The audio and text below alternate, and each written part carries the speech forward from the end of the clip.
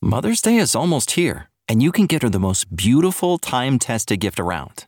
A watch she can wear every day from Movement.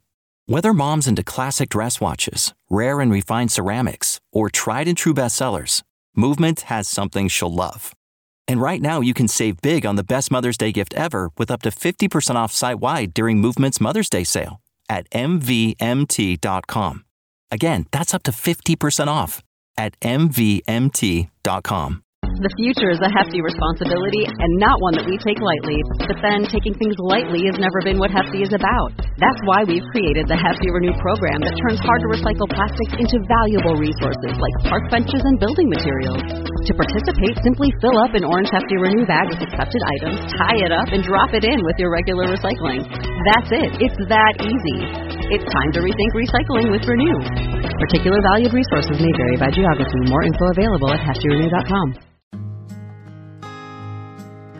The advice and opinions expressed by the host of Autism Live and her guests are meant solely as suggestion and should not be in any way construed as child-specific advice. Any choices you make in determining your child's treatment are completely at your own discretion. Dr. Doreen Grand-Pichet is the... Dr. Doreen is an expert in autism. Doreen Grand-Pichet. Dr. Grand-Pichet. Dr. Doreen Grand-Pichet. Dr. Doreen Grand-Pichet is a visionary in the field of autism. Now you can ask her questions on Ask Dr. Doreen.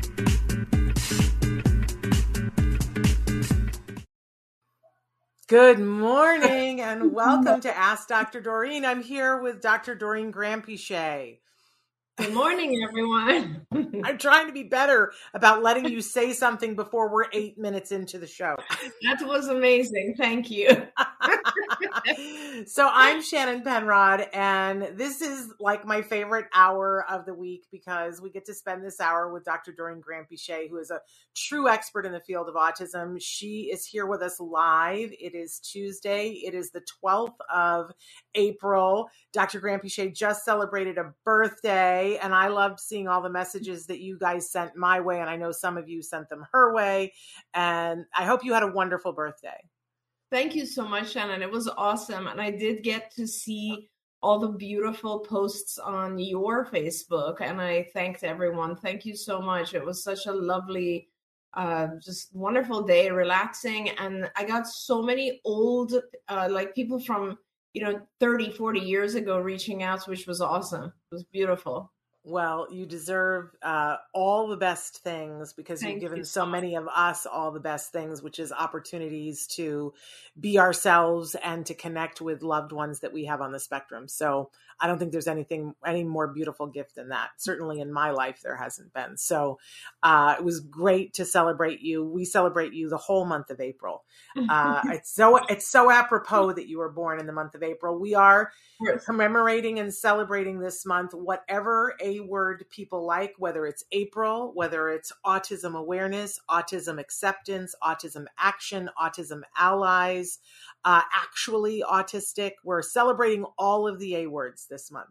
And Dr. Grand-Pichet, we're throwing in some D's in there, D's and G's. So anyway, we are live right now and the chat is open and people are already starting to write into the chat. We do have some questions that have come in as well, but I'm already saying that I'm getting so far ahead of myself. I just want to say we are live on a bunch of different platforms. You can be writing in on Facebook, YouTube, Twitter, or about a dozen other sites that Traven will run through for us, the fabulous Traven, who is working so hard right now on so many things. He is juggling more flaming bowling balls than one person should have to juggle, but he's doing a great job.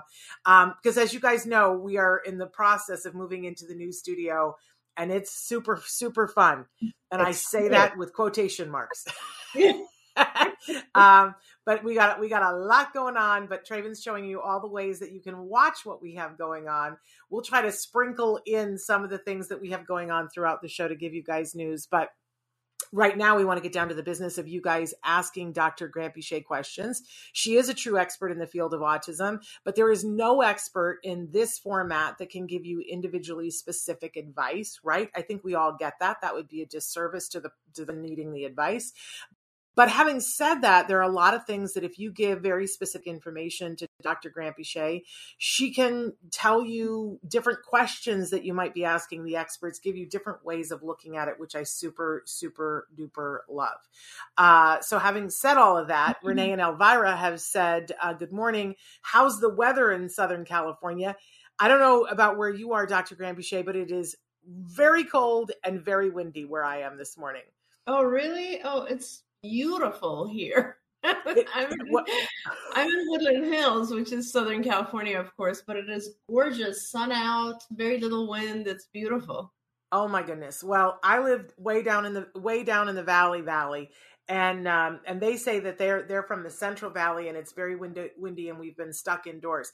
It is so windy here, and I live on a street. I always, when I was a child, because I was born in Puerto Rico, and we would look at the pictures from where I was born, and it was those very tall palm trees. So I always wanted to live where there were very tall palm trees, and I now live on a street where there are very tall palm trees. I will never do this again in my life because the wind comes, and it's like a warfare. Because it comes through those trees and it makes this very eerie sound. Then the fronds come crashing down at you at like 40 miles an hour, scare you to death, land on your car, come close to hitting your pets. I will never live on a palm tree lined street again. But so it's very eerie, and the house makes noises because the palm fronds are hitting us, and they just come out of nowhere. There's a cracking sound that sounds like lightning, and then they come flying at you. It's intense. And we've had a couple of days of that, and it is cold, cold, cold where I am. But I'm glad it's not where you are, Dr. Granpeesheh.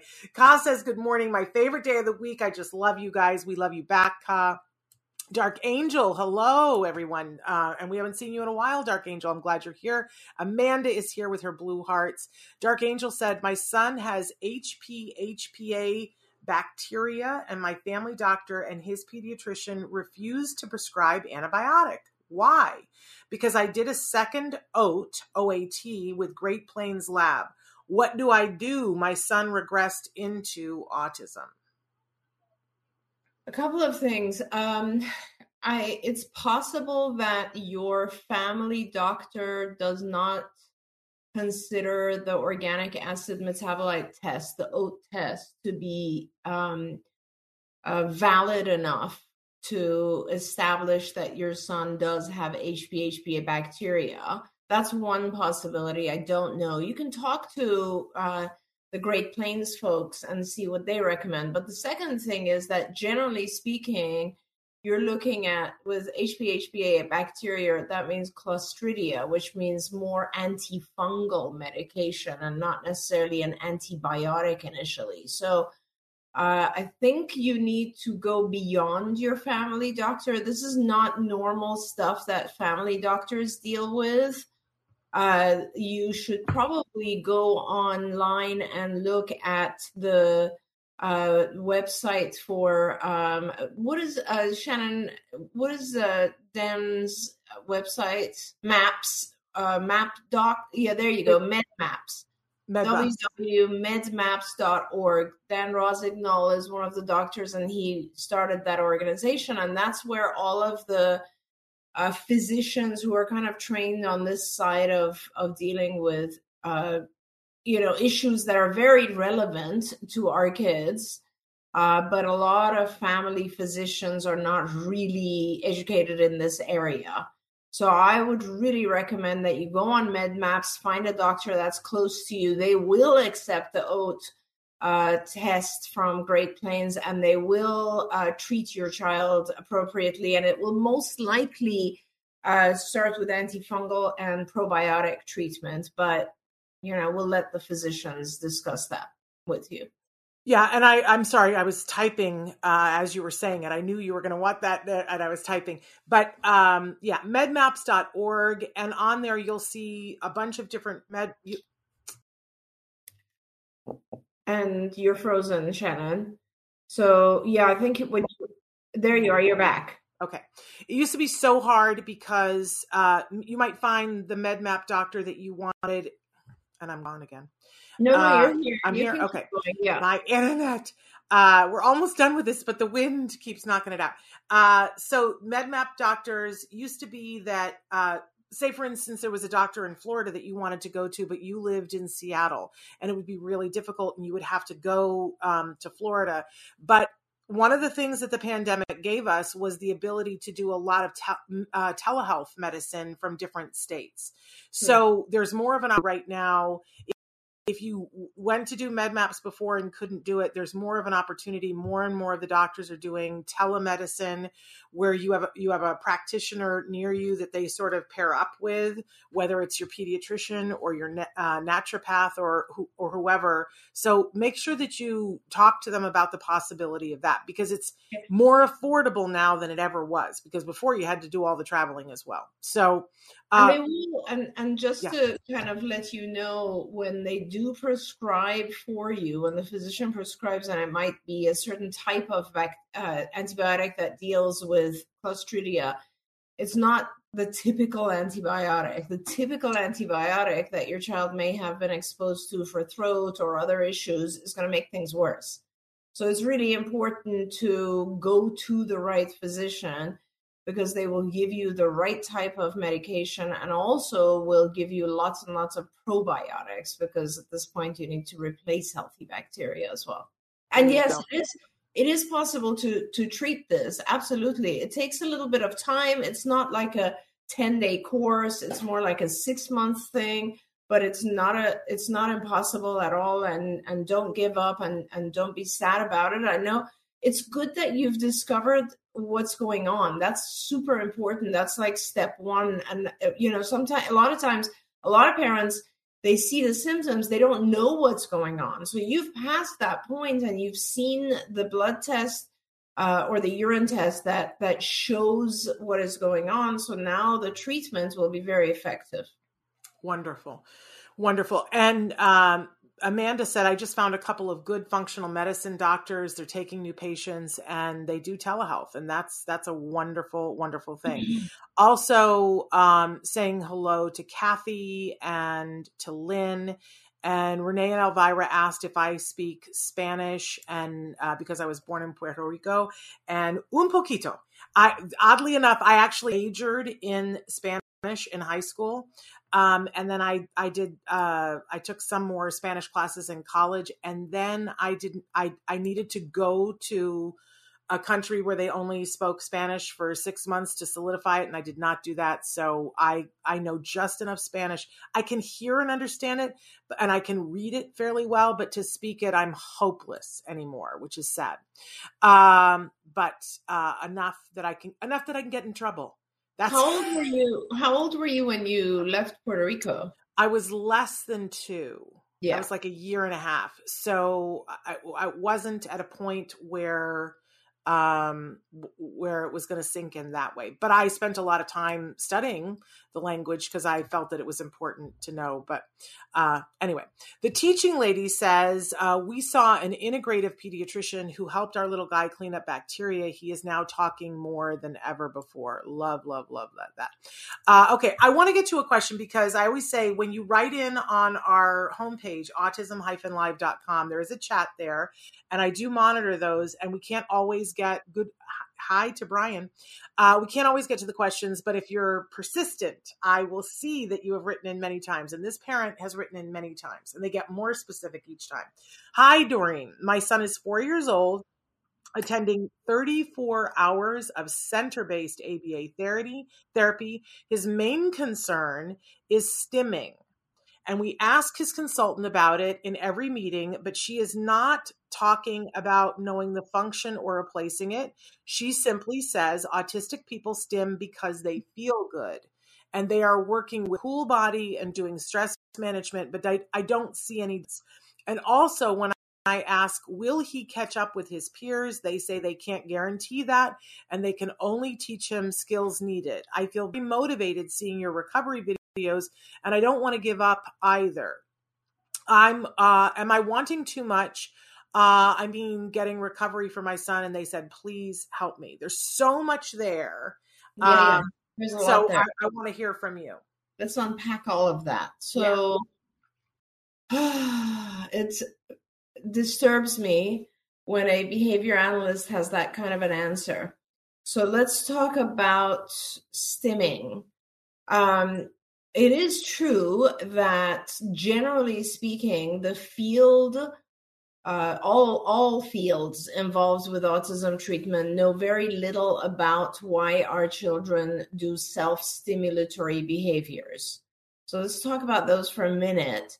From a behavioral perspective, as ABA perspective, they call, when we talk about doing a functional behavior analysis or assessment, the function of stimming is believed to be what they just label it internal. So that means that the child is receiving some form of reward or reinforcement or satisfaction from doing the self-stimulatory behavior.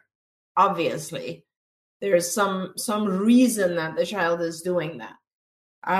From all other perspectives, there are different beliefs in regards to the different types of self-stimulatory behavior. For example, if it's a visual self-stimulatory behavior, like children who will gaze from the corner of their eyes or do various things with visual sensory, a lot of people believe that it has to do with just their senses and how they are receiving information visually. A lot of children also will do this kind of thing where they will play with the noise or sound that's coming in.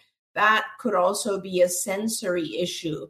In my opinion, and a lot of the actual various hand and touching, there are lots of kids who touch hair, they like to touch skin, they like to touch sand, water, and look at it. Those are all pretty sensory input focused, right?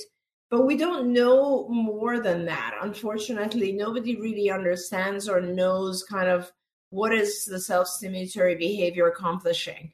I do want to just give you a couple of things that I learned over the years, which are interesting in regards to self-stimulatory behavior. For example, one of the things that I find very and of course, Temple Grandin Shannon often talks about how you see things in boxes or in pictures and they don't flow together. And that could possibly also explain a lot of kind of the visual types of stuff. In other words, the child is trying to do these things in order to better receive information, better receive visual information. And there are also recovered children or adults now who have told me that the things they heard were like, background noise. And they heard a lot of different sounds that perhaps we don't hear. But so it was very hard for them to focus on things that we consider to be foreground, like language. So they have a very hard time focusing on the appropriate sounds. We know that our children hear things we don't hear, like, for instance, the sound of types of lights or lamps or light bulbs. And those types of things interfere with their learning. So all of just putting yourself in those kinds of situations, you can see that you might develop behaviors that allow you to eliminate that background noise, for instance, and try to focus on what's going on. So it is possible that some of the self-stimulatory behavior is there in order for the child to try to understand better what's going on around them. That's one possibility. Another possibility, which I have seen, is that some of the self-stimulatory behavior is simply there to reduce pain. And I've seen that with children who are, for instance, putting an object or a couch or a countertop against their abdomen and doing this kind of motion to press forward on it. Obviously, if any of you ever have a stomach ache, you're going to put something and put pressure on it.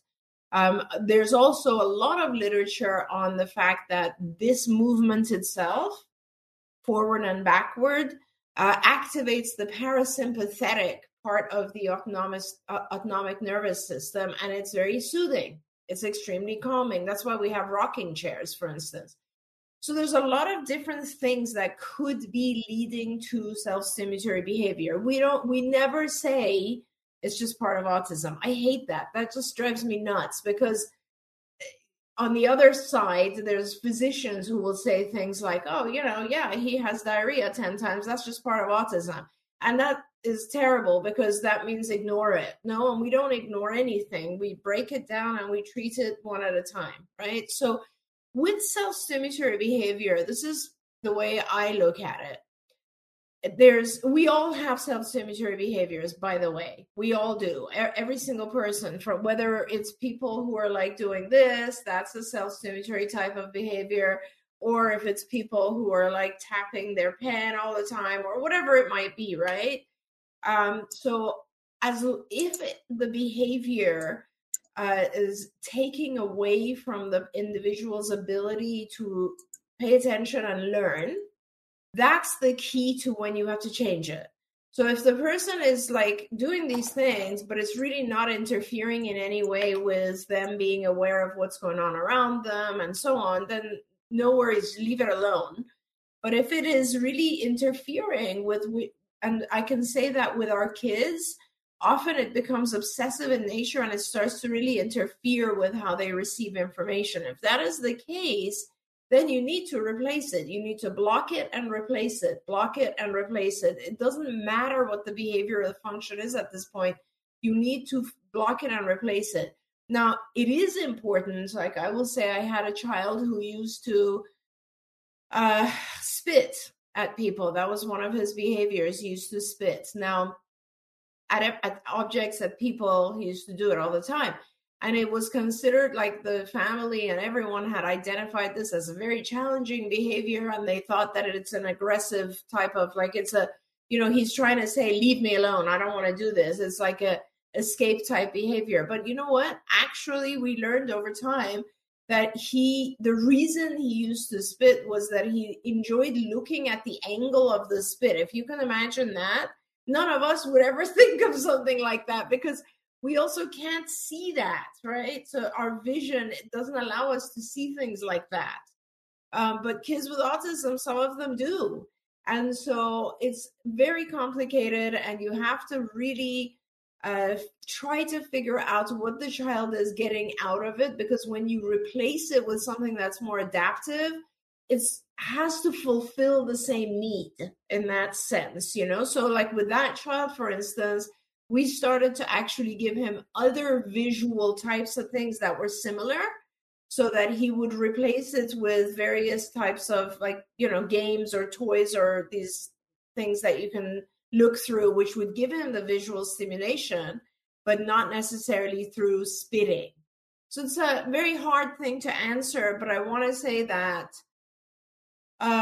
maybe it's time to get an evaluation from someone else. By the way, Shannon, you wrote to me that a lot of people ask about whether or not I'm seeing kids, and I'm happy to see kids. As soon as we get our site up and running, I'm happy to start seeing kids. It'll be spaced out because, my schedule is pretty hectic, but if you are in California, I'm happy to see you. If you're in other states, I'm licensed in like 10 or 11 states. So I'm kind of can also do like a telehealth session with you and give you an idea of what's going on with your child. Absolutely. We got a bunch of people who are writing it about that stimming behavior that we're talking about. Yeah. And what I'm seeing a lot lately, Dr. Granpeesheh, is that you know that the field of ABA is in this spot right now where they're trying to embrace words like neurodiversity. They're trying to stop speaking in a way that's very being labeled ableist. But they're finding their way with it. And I see that it's just between that and parents are in a space where they're still trying to figure out what's going on with their kids. There's a lot of,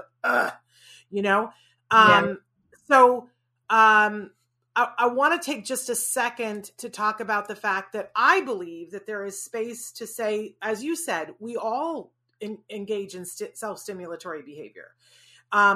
So we can talk about it. We should stop stigmatizing it. And I think, unfortunately, though, parents whose children are newly diagnosed come in and they're like, that's the first thing we see as parents. We see, why is my kid doing that? It doesn't make any sense to me. Somebody has written in here about they have concerns their child's going to kindergarten and their child is engaged in so much vocal stimulation that they think it's going to be a challenge for kindergarten. We look at that as parents and we go, that's the thing that we have to take care of.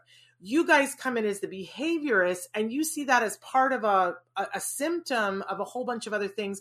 And you kind of tend to focus on the other things before that, because when you take care of the other things, some of that goes away.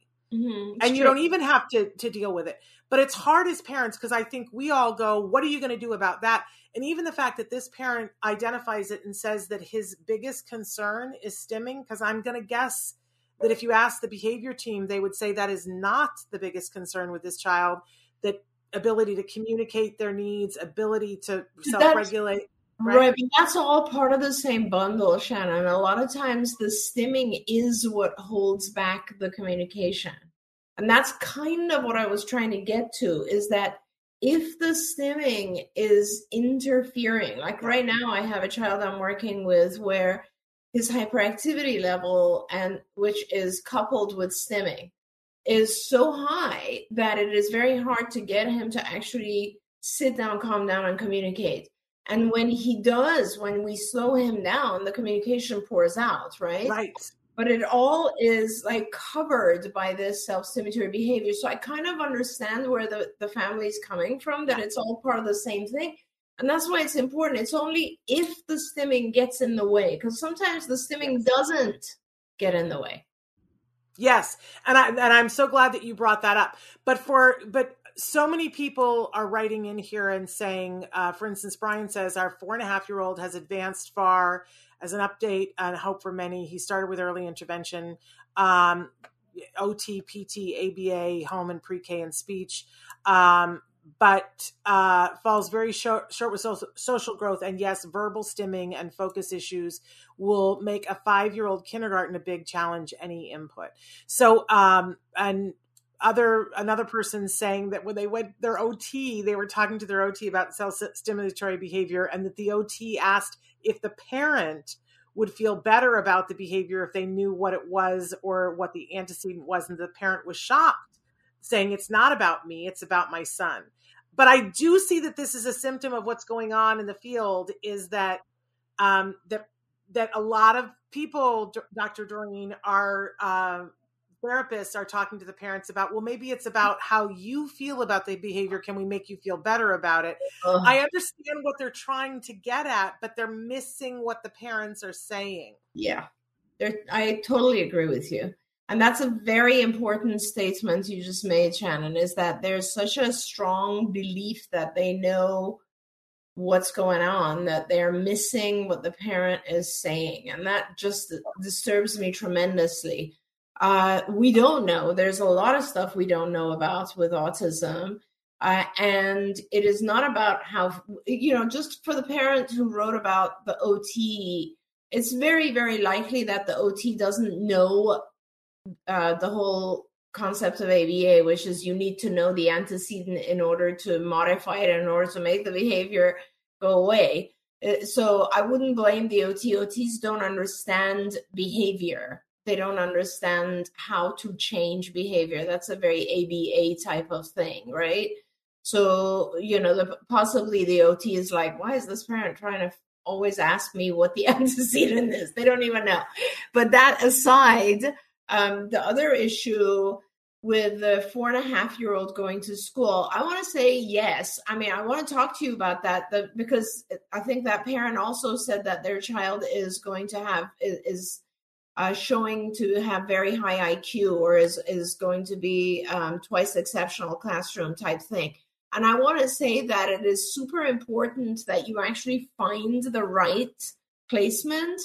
It's not just that stimming is a challenge because clearly he's a brilliant child and he's doing extremely well. So that means that his stimming is not necessarily getting in the way of his progress, except for social behavior, which, by the way, there's a lot of stuff that can get in his way for social behavior. I don't know if it's just stimming.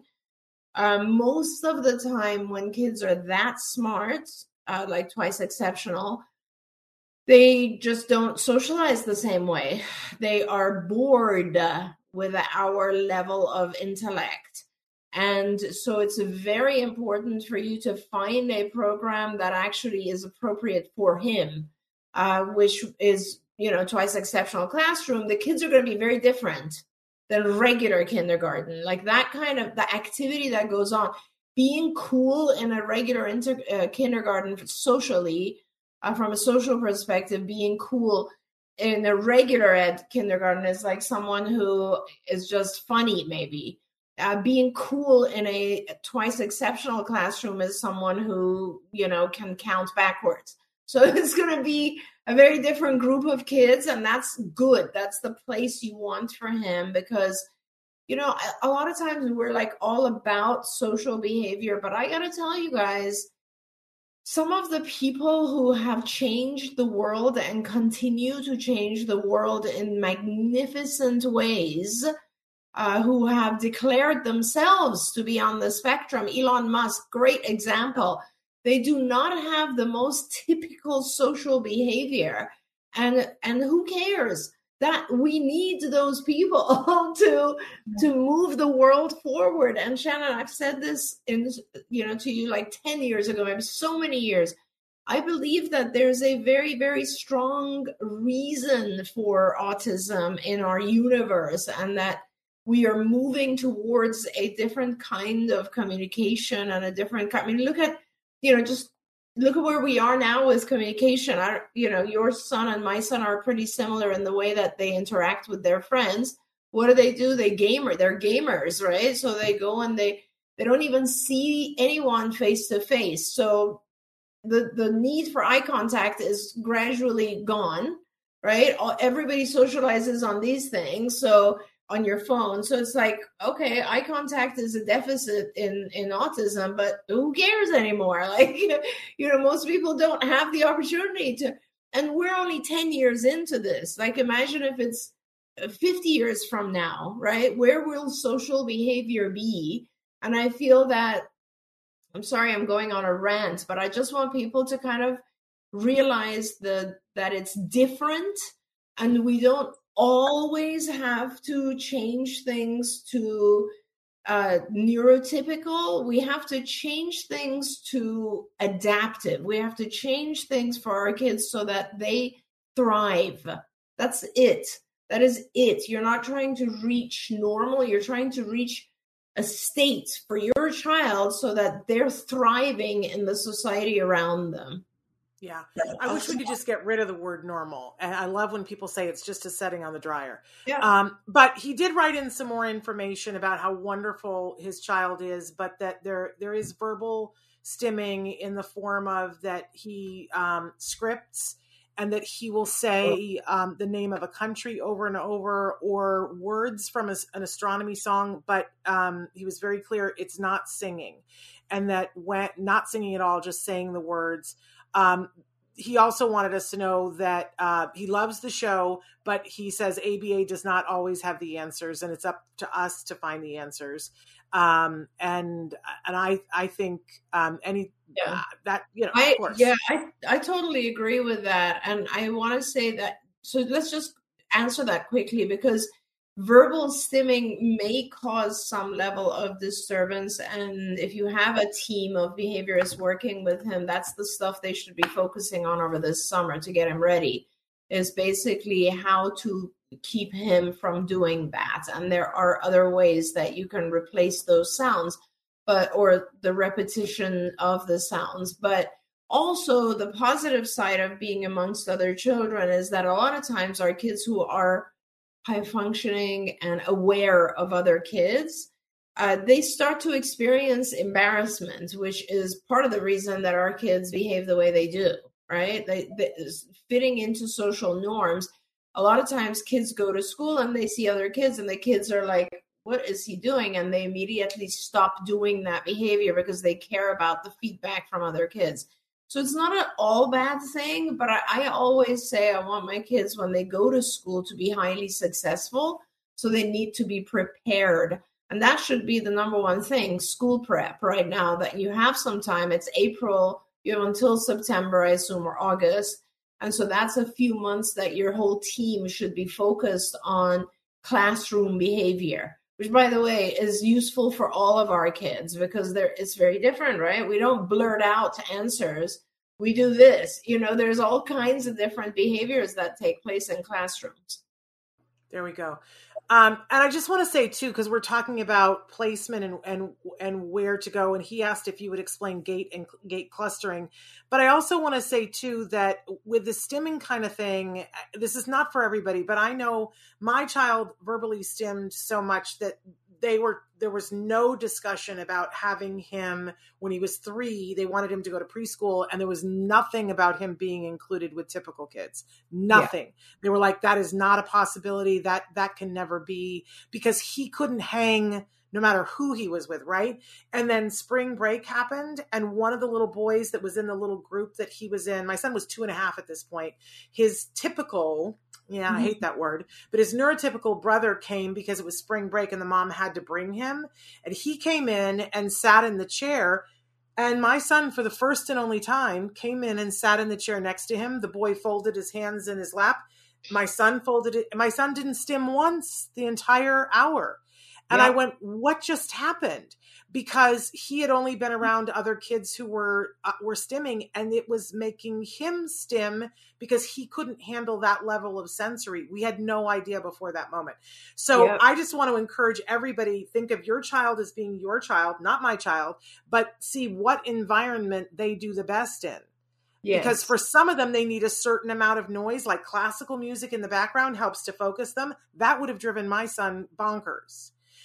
Some of them need to be free to be able to do a certain amount of stemming, and other kids, if they're around kids who aren't stimming, will stop stimming. So it's different for everybody. Am I in the right neighborhood? I think you're absolutely right, Shannon. That's very, very different. And I think also, of course, what complicates the situation is that what's in the classroom, there's so many factors that are confounding each other, right? It's the teacher, it's the noise level, it's the other kids, which you really don't know much about until class starts. It's the level of difficulty, it's the distractions in the classroom. It's a million different things. And I saw someone else had also written about being terrified of introducing their child to class. And I just want to say, don't be terrified. Just go into it, and you can modify it, and you can work on trying to modify and get accommodations for your child. Accommodations are often very, very helpful, where the teacher will, for instance, give you access to what the homework is going to be ahead of time so that you can work on those things. There's a lot of different things that can be done to make school successful. So don't worry about that, and don't let it bother you or scare you. School is an important part of the whole transition and social life. Yeah. So go for it. And that was Michelle who wrote in about that. And Michelle says that they don't allow ABA or one-on-one aids here. And Michelle, I just want to clarify what country you're in, because if you're in the United States, they can't say that to you. If you're in a different country, it's very possible that that will be the case. But if you're in the United States, I just want to clarify that, because there are schools who will say, we don't do one-on-one aids here. And that's just a lie. There's a thing called IDEA, and they can't say that. The law says that if your child needs a one-on-one aid, then that's what your child gets. If you're someplace else, maybe, but not in the United States. Well, and even in the United States, as you know, Shannon, they can make it extremely difficult in some states. Sure. Yeah. So you need to go through the phases, which are, call for an IEP, requested in your IEP. And this has to do with the least restrictive environment, because basically, if your child doesn't have an aid, they might not do well, which means that they would be put in a more restrictive environment, which would be something like special ed. And we don't want that. You want your child to have the least restrictive environment. That means the school needs to provide an aid in order to actually for your child to succeed. And your child, the school is obligated in the U.S., at least districts, and this is, as Shannon said, part of the IDEA, and they need to provide all the resources to help make your child as successful as possible. There we go. Sarah wrote in and said, "Hi, Dr. Doreen. My twins will be 3 years old in June. They recently got their VB MAP assessment done, and they are on level 2 incomplete and some splinter skills complete in level 3, for examples, reading and math." She goes on to say, also tacting is complete of level 3. Our BCBA warned us that some kids get stuck at level 2. Is that true? And what can we do now to avoid getting stuck? God, it's just so different for me now. This is not how I trained hundreds of BCBAs at CARD. It's just, you don't give up. You don't stop. You modify the way you're teaching. Right. She's not in the United States. I know that for a fact. Okay. Okay. So that might be a little bit of an issue there. So no, I would say, Sarah, that yes, of course, kids get stuck at different levels, just like neurotypical kids get stuck at different levels. Like there are some kids who are great at math. There are other kids who are fantastic at literature and hate math or can't get math. So our brains function in a way where some things we're stronger, some things are weaker.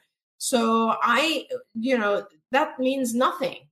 That basically means that you just keep working at it. You make it easier. You teach in a different way. You modify the instructional parts. You make things more visual. You slow them down. You maybe go back and increase some of the prerequisite skills. You do various types of rewarding games so that the child can memorize better. There's like a million things you do, but you don't just give up on a particular skill level. You just don't, because all of these skill levels kind of build on top of each other and they are necessary. Now, the VB map is great. It's not comprehensive enough for me. It doesn't teach all the different areas of skill. I don't know if, actually I do. I think the skills program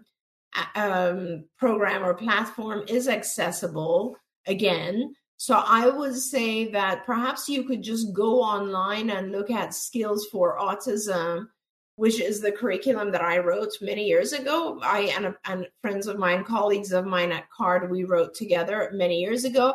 And I would really take a look at that because it is important to vary. The VB map doesn't necessarily break down the skills, in my opinion, enough for you to be able to see where you're stuck. What smaller skills need to be taught to help you go forward. Let me know, Sarah. Get online and see if you can access Skills, because it was offline for a long time. I'm hoping that it's online again, and that will help you move forward with a lot of the more detailed skills that will help your child ultimately master level 3 of the VB map as well. Wonderful. Lynn wants to know, would AIT help with verbal stimming? She has a 20-year-old who still stims verbally.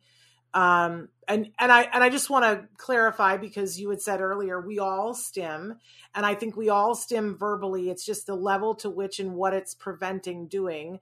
But I'm assuming that it's pretty intense if she's bringing it up here. Yeah. So auditory integration training, AIT, could help. It could also hurt. I just want to realistically tell you my experience with AIT. So back in, God, I don't even know, the 90s, I guess, maybe, AIT was a very hot topic, and a lot of people were trying auditory integration training, and I'll talk about it very quickly here. It is modulated music. So basically it's music, just, I remember in those days it was like Barry Manilow, and it was modulated. So various frequencies of sound are taken out and others are enhanced. So it kind of sounds like like that, right? And what the theory of AIT, and there were two types. There's Tomatis and there's Berard, and they're on different schedules, but they basically do the same thing. The theory of it is that you would do an audiogram with the child, and the audiogram, which is kind of a very detailed hearing test, and it would tell you what frequencies of sound your child is unable to hear. In other words, there are hair cells in the inner ear which are not responding to sound, and specific frequencies of sound. Now, with typically developing people, those inner hair cells of the inner ear respond to sound. They vibrate against parts of the inner ear, and that's how you hear sound. So if those hair cells are not responding to certain frequencies, the idea is that we want to activate them, and we want to make them active. And we do that, or people believed that it would be done through AIT, which is a series of, like, if I remember correctly, now I don't remember, but Berard had, like, I think 1 or 2 rounds of, I want to say 8 sessions. Tomatis had 3 rounds, and it was like 15 sessions, 10 sessions, it was something like that. And basically you'd go through, and your child would be they would first do the audiogram, which would identify which specific frequencies apply to your child. And unfortunately, with a lot of our kids, it's impossible to determine that because they don't have the ability to tell you. So therefore, they had developed like a standard autism audiogram, which I didn't like that. But anyway, that would then give you certain modulated sounds, and they'd put headphones on your child, and your child would just sit there and listen to this music. And that would happen at whatever schedule they wanted. And then afterwards, the results should have been that it would accelerate language, because now the child is hearing certain things and possibly reduce some verbal self-stimulatory behaviors. I will say that I saw that it helped slightly in accelerating language for some kids, because they did start to hear more, kind of like balanced. But in some cases, it actually increased verbal self-stimulatory behavior. And I wonder if that was because it just kind of backfired. The frequencies that were given to particular children were not the appropriate frequencies. And therefore, the child now started to self-stimulate it a little bit more. If it was my child, I don't know that I would risk that. So I would always still want to figure out how I can kind of help the child control the sounds. There's a lot of behavioral things. You can have various time frames where the child is allowed to do various sounds at home. Let's say singing is one way that the child can actually get out all their needs for that sort of thing. Absolutely. Renee and Elvira say, my son starts to run around nonstop with vocal stimming in Costco. I don't know what it is, if it's the bright lights or noises. And if I hold his hands, he gets angry. It only happens in Costco, not other stores. I've tried noise canceling headphones and sunglasses, but I haven't figured it out. Yeah, good job. I mean, you're working on figuring it out. It's something that is stimulating him in that store. And I would also start with sound and visual to determine which one it is. It could just, Costco has like extremely high ceilings. It could be the echo sound that we don't hear, but somehow he does. Keep trying those things. I would probably bank on it being some sort of sound stimulation. I also think in Costco, some of them have those fans that are below the lights. So there's almost a strobe effect. Yeah. That sometimes happens. And I know I've talked about it many times before that my son used to have a tantrum only in one store, in one part of the store, every time. And I, for the life of me, couldn't figure out what it was until I told our team, and they had somebody come and just shadow us and watch us go through the store so that they could look at it from someplace else. And what they discovered was the place where he was having the tantrum. There was one of those concrete floors that was the glazed concrete. Oh yeah.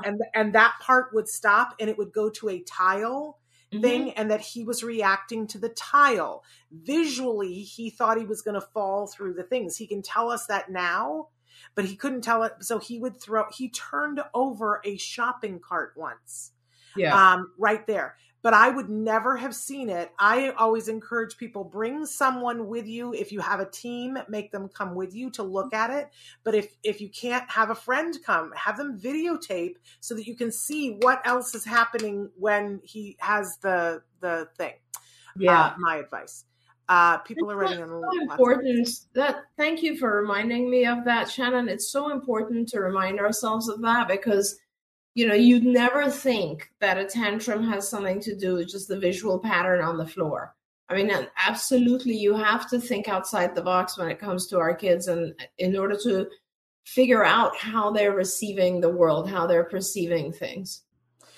And a lot of people have written in and said that that their kids have reactions in Costco too. And we love Costco, but there are different sensory things in Costco than many other stores. I got to get to this question before we run out of time. They wrote in and said, we need assistance in getting our son ABA therapy. Our insurance covers it, but the deductible and the out-of-pocket quotes make the weekly fees exorbitant. Is there an advocate we can engage to assist us in getting these costs reduced? Because our income or a grant we can apply for to assist. He is 11. We have been doing biomedical, but the school he attends believes it will assist him in his academics. It is the best school we have been to, and he does have trouble communicating still. He is fine for me at home. He understands my directions and even can do some home tasks at home without direction. He self-directs. At school, it's another matter. They tell me he's not a behaviorist at all, just having trouble with verbal communication piece. Any assistance or guidance in tackling this hurdle? So a couple of different things there, but first starting with the insurance and the deductible and the out-of-pocket. Yeah, so I would, there's not much you can do with insurance out-of-pocket. I would recommend that you apply to get a grant from my foundation, which is ACT, Autism Care Today. And you can go online and apply there. I do definitely give grants up to $5,000 to individuals for copays. And I really, really want to help you with this, because that's one of my big things, is that if I can give you $5,000 or give your provider $5,000 towards your copays, and hopefully that helps you hit your out-of-pocket maximum, then you start getting more, 100% paid for the year. So that's what I would like to do for you. Please write into ACT today. I think you can get on the website, and there it is. Thank you, Trayvon. And apply. And if you can't get through that way, just let Shannon know your information and we will help you with that. So there you go. Wonderful. Sajal just wrote in and said, hi, I'm from India. Also want to say that we have Holland in the house. Nada said she's from Holland. But Sajal says they're using Skills, have been using Skills for a long time. Just wanted to know, what does a typical day in a 25 to 40 hour ABA look like for a verbal child, level 3 VB-MAP, 5 years of age? That's a ginormous question. Yeah, so it's going to be, I'm just going to tell you the typical kind of ABA schedule. And I think they said 30 hours a week. Did they say the total number of hours, Shannon? They said 25 to 40. 25. Yeah. Well, so, if you're 25 hours a week, we're looking at 5 hours a day or so. Probably it's a 5-year-old. So they're probably, and depending on where you are in the world, they're starting school soon. And if they start school, then you want to try to spread the hours over 7 days, because you definitely want to capture the weekend and not let the child have nothing to do on the weekend. The weekend is very, very important, because I suggest that the weekends be split up so that every day, Saturday and Sunday, or whatever weekend you may have, depending on where you are in the world, you spend half of the day kind of doing social activity with the family and half of the day doing ABA. So that would give you the ability to, let's say, do at least 4 hours on each of ABA on each day of the weekend. So that's about 8 hours right there. And then the rest of the hours, let's say you're doing a total of, 30, and you have like now 22 hours left, you divide it amongst the rest of the 5 days, and you are hopefully, if you're still out of school, you would be doing that kind of in 2-hour blocks. This is a 5-year-old. So you would be doing this in 2-hour blocks throughout the day. If it's a child who's already in school, it becomes a little bit harder, and you want to like try to fill his afternoon and evening, right? And the sessions are generally, I don't like to have sessions that are longer than 2 hours. I will do up to 4-hour sessions depending on the child, because sometimes either the activity is very long or like for instance, when it's let's say we're looking at a 9-year-old and we're teaching social skills. So all we're focused on is having play dates. Then the activity is probably going to be more like 4 hours because we want to have interaction with other kids who come over, etc. But a 2-hour session so you'll have, let's say, multiple 2-hour sessions, right? With different people, hopefully. So you can have one therapist from, let's say, 10 to 12, then the child has a break for an hour, and then you'll have another session from 1 to 3, and then the child has a break, and then you have another session, that kind of thing. But I don't think you should be doing more than about 6 hours a day. That's a lot already. So, spread it out. But inside the 2-hour session, there's basically a ton of breaks. And the way that it works is that you would do within a 2-hour session, you'd probably be, depends on the child again, you'd probably be working on somewhere between 10 and 15 different lessons.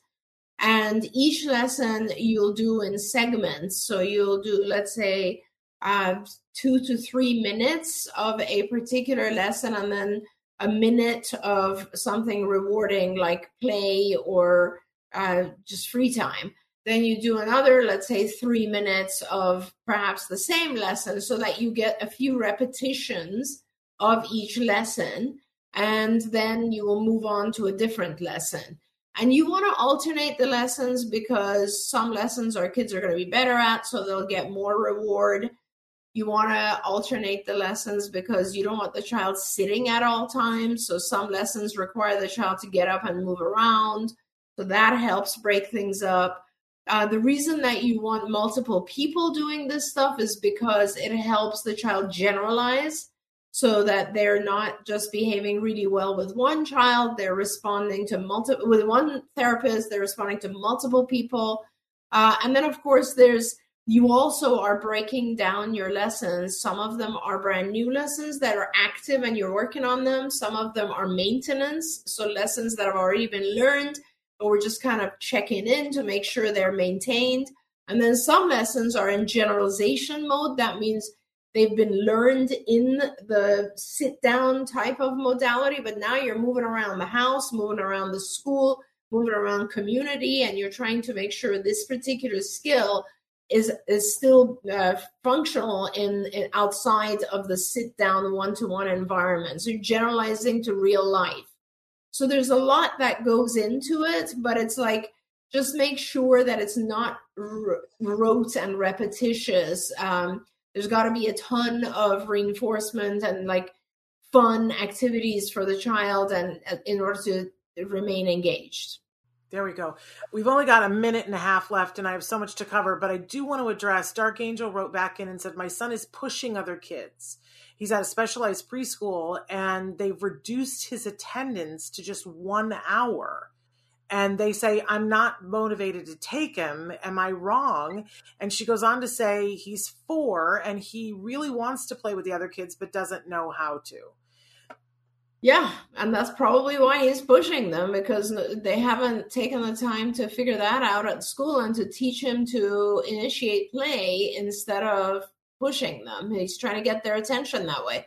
if you have it's not about, I mean, I don't know what the resources of the school are, but this is the kind of thing that I would teach at home first, which is how to get attention appropriately, which might be tapping on the shoulder instead of pushing or tapping. But then the issue becomes, once he's tapped on the shoulder, what then, right? So the child needs to have play skills that are already mastered at home.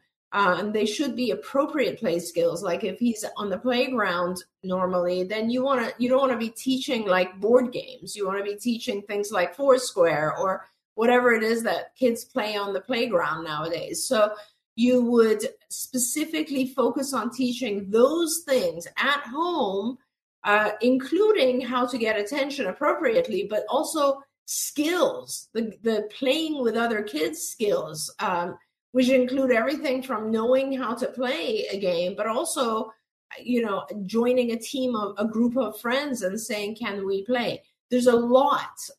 Again, I saw that Amanda was kind enough to check and tell us that Skills is online. And in Skills, there's a huge play curriculum. And I just need to, write a book about this stuff because there's so much. It comes up so often that parents want to know these particular lessons. So, Absolutely. I would focus on teaching those things at home. Amanda, I do want to tell you that I know you asked the question last week and I wasn't able to answer it. I'm later today, going to do a video or a couple of videos to answer your questions on my TikTok. So ask Dr. Doreen on TikTok and I will address your particular questions that you asked. And they had a lot to do with conversational skills. There we go. We're out of time, and we're way past out of time. But I want to thank Dr. Granpeesheh and all of you. And there was so much going on in the chat. And I love when you guys connect with each other. I see, Amanda and Brian, that you're having a very intense conversation about all the good stuff. I just love it. I hope that you guys continue to do that because we want you to connect with other people as well. I do want to say, though. Shannon, could I also just throw in that, Brian, I love talking about the gut-brain connection. And if you're around next week, we'll do that. Like, come back in and we'll talk more about how the food that we eat breaks down and affects our brain. Yeah, it's a big topic. But I don't want to leave without reminding all of you that on tomorrow's show, it's so huge, you guys. We're having Eustacia Cutler on. Do you know who that is? That is Dr. Temple Grandin's mother. If you've ever wondered, how did this woman in a time when nobody else was doing what she was doing, how did she know how to do that? How, if you have questions for her, because I always do, she's so lovely. She's a national treasure. She's with us tomorrow live. And so I want you to be thinking and writing in your questions. She loves to hear from you guys.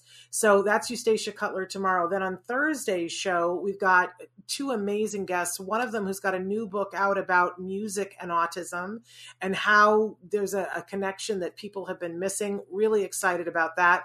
And then we're welcoming back a wonderful self-advocate, a female self-advocate who is going to talk about some of the challenges that she's been facing with dating. So absolutely very excited about that, plus some in the news stories. So a lot going on this week. And I don't want you guys to forget that before the end of the month, we are going to launch our maiden version of our new podcast that's called Stories from the Spectrum. It is all content by and for a neurodiverse world. So all of the content is given to us and we've fostered some of it. It's all work that has paid work that people on the spectrum have done. That's their voice. It's a beautiful, I can't even believe I can't wait to show these videos to Dr. Granpeesheh. I'm so excited about it. I could split into 32 people, but that's Stories from the Spectrum. We're going to launch the first one before the end of the month. I don't have an actual date for you yet, but be watching for it, you guys. I think it's going to be huge. So all of that and more. And don't forget that on Monday, we're live. We're having Dr. Temple Grandin herself on Monday. And then sometime soon, we're welcoming back Kobe Bird from Netflix's Lock and Key, and he has a ginormous announcement. You guys, I'm so excited about so many things. I don't know how to contain myself, but I adore all of you. I adore Dr. Grant Piché. Thank you for being here with us and being together. We hold hands, we get through it together, right? Si se puede. We'll be back tomorrow with Eustacia Cutler. Until then, give your kiddos a hug from me and one for you too. Bye-bye for now.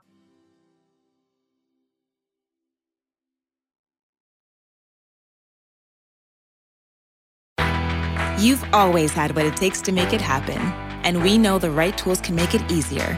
At Strayer University, we're always thinking about new ways to set you up for success. That's why we give you a brand new laptop when you enroll in a bachelor's program, so you can start off on the right foot and keep striving. Visit strayer.edu to learn more. Eligibility rules, restrictions, and exclusions apply. Connect with us for details. Strayer University is certified to operate in Virginia by Chev. If you own a vehicle with less than 200,000 miles and have an auto warranty about to expire or no warranty coverage at all, listen up. CarShield has a low-cost month-to-month vehicle protection plan that covers more parts than ever. Visit carshield.com/audio to find out how you could pay almost nothing for covered auto repairs. Drivers who activate this vehicle protection today will also receive free roadside assistance, free towing, and car rental options at no additional cost. Get your free quote today at carshield.com/audio. That's carshield.com/audio.